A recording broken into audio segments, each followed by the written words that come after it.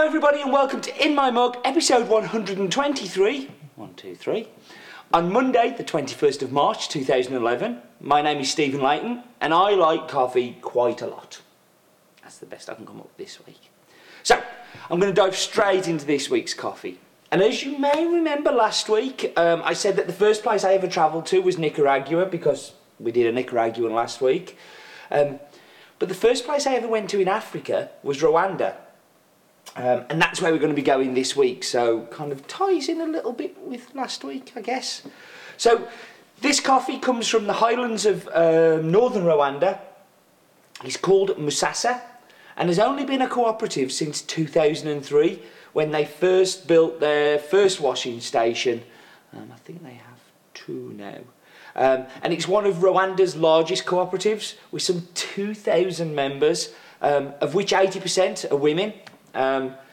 And if you've ever been to Africa, you kind of understand why, because I found that the women did all of the work while I was there, while the guys kind of pretended to. Not much different to here, I guess. But Musasa kind of produces some of the most amazing coffees, down to a few things. So first of all, they've got great growing conditions. Rwanda is an awesome place to grow coffee. They have some beautiful hills and mountains which are stunning. They have 100% red bourbon, so for a cooperative to have 100% kind of bourbon, excuse the noise in the background, is amazing. And they're very careful in their selection, and they've kind of grasped very quickly what something like the specialty market wants. So, as I said, Musasa was incorporated in 2002 and is located in the Ruli district. It has 2 pulping stations. It has 6 delivery stations for the cherries to go to. Produces around about 100-120 tonnes of green coffee a year, and is very well respected and very well regarded. The great thing about this co-op is in Rwanda and a lot of Africa, but particularly in Rwanda, there's lots of very, very small producers that, 200 plants kind of producers. So it gives them a chance to sell directly into the specialty market that they otherwise wouldn't have, which means that they can increase the income they get in, they can get support from the co-op and each other, and also just kind of ensure that the longevity of the market that they have access to is there. They're very well organised kind of group of people, and we've been super impressed with the quality, but also the way that they listen to the feedback. We did have this coffee around about 3 years ago, and after a little break, it's great to see it come back, and I think it's as good as it was. I was a little disappointed with it last year, but I'm very happy with it this. So Rwanda is a kind of unusual coffee kind of country and story. Back in 1990, when the coffee market kind of hit rock bottom for Rwanda, it was devastating. It was their biggest export. I think they exported around about 45,000 tonnes a year, and it was a massive issue. Then the coffee price hit rock bottom in early 90s. So lots of farmers gave up on growing coffee, and it became very disorganised and disjointed.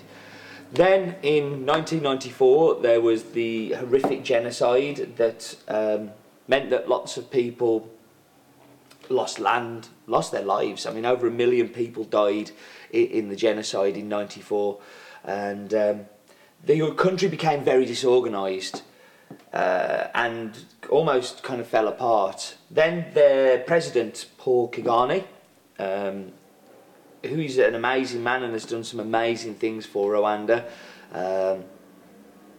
kind of went in and went, right, we're going to focus on coffee again, trying to bring it back in. But this thing called the Pearl Project came along, which is a USAID funded initiative, which was to help people of Rwanda basically get back into specialty coffee. So, but also help them find the route to market with specialty coffee. So just producing great coffee isn't enough. So what these guys went in and did, they helped build washing stations first of all. So the washing stations meant that the coffee could be processed locally, so it's easier close to picking to process it. It also gave these co-ops the power to be able to come together and work as a team. But Pearl also introduced coffee buyers to the growers, which is super important when you're growing such a great coffee, that you have somewhere that you can sell your great coffee to, and not put all that effort into micro lotting and micro milling for it suddenly just to disappear into the commodity market. So it's kind of really cool that this money has dried up now, but the coffee in Rwanda is still benefiting from that just kind of transparency into the market, and also that the producers just been able to produce great coffee.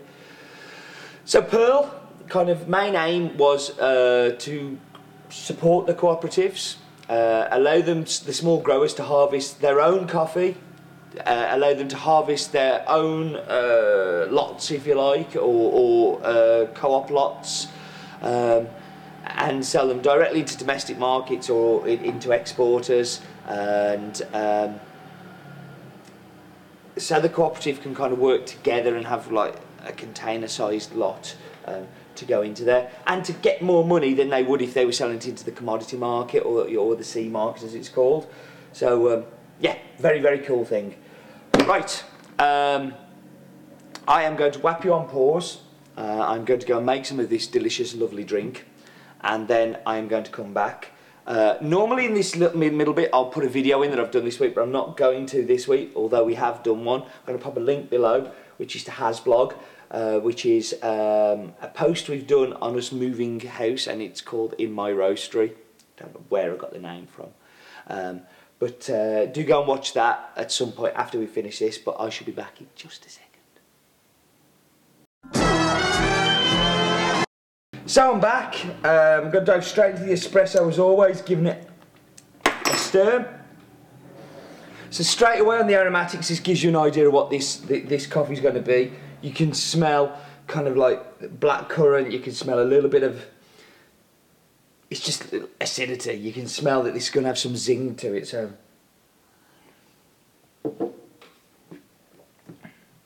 cooled a little on the way round, which has highlighted the acidity.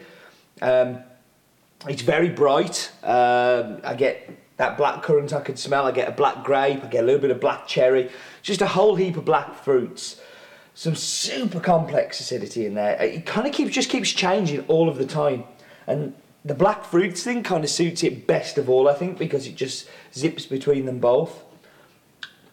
A challenging espresso, very challenging for me. I'm not a massive zingy fan.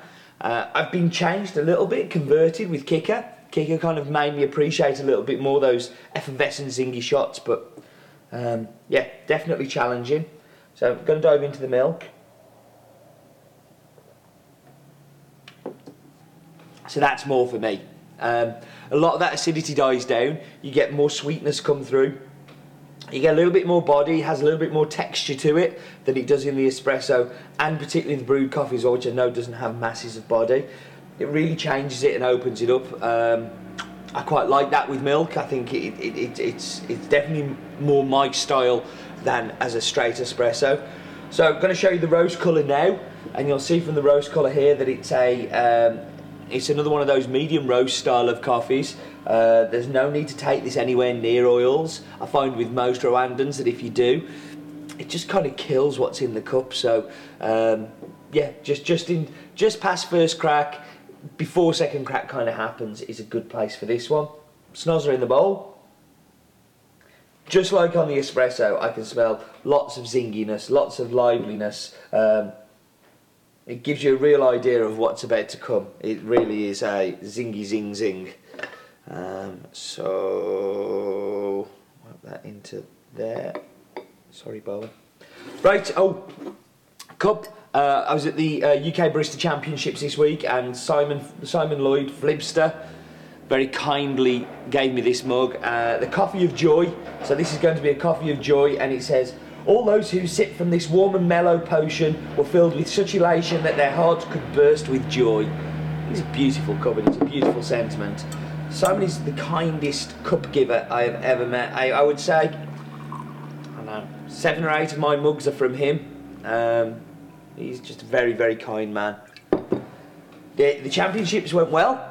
It was good to see John Gordon do really well again. He won last year. If you don't know who he is, go and watch episode 60 something, I think it is, or it might be 60 or 70 something. But John's a great friend and did really, really super well. Well done to him, but well done to everybody who competed as well. Really proud of the guys who used our coffee, of course. But yeah, it was really cool and a good few days. Good to catch up with old friends. So, going to dive into the cup. You see, this for me is where this comes alive. The zinginess really lends itself well to the brewed coffee. It's so clean. I mean, like, so clean, transparently clean. You get a lovely, lovely black grape. It just runs all down the sides of the tongue. This, for me, is the closest it was to the cupping table. It's delicious, it's bright, it's zesty. It's just, yeah, very, very excited by being able to have this back after a few years away. I really do feel it's back to its very, very best. And I hope you enjoy it too. Right, I'm going to wrap up next week. We're on the road. We're going to. I'm going somewhere on Wednesday on an aeroplane to go and record the In My Mug. It's going to be slightly different, I think, and yeah, I'm really looking forward to it. Actually, it's going to be a great giggle. So yes, do tune into next week's, and I think that's it. Do remember, life is too short for bad coffee, and this is lovely.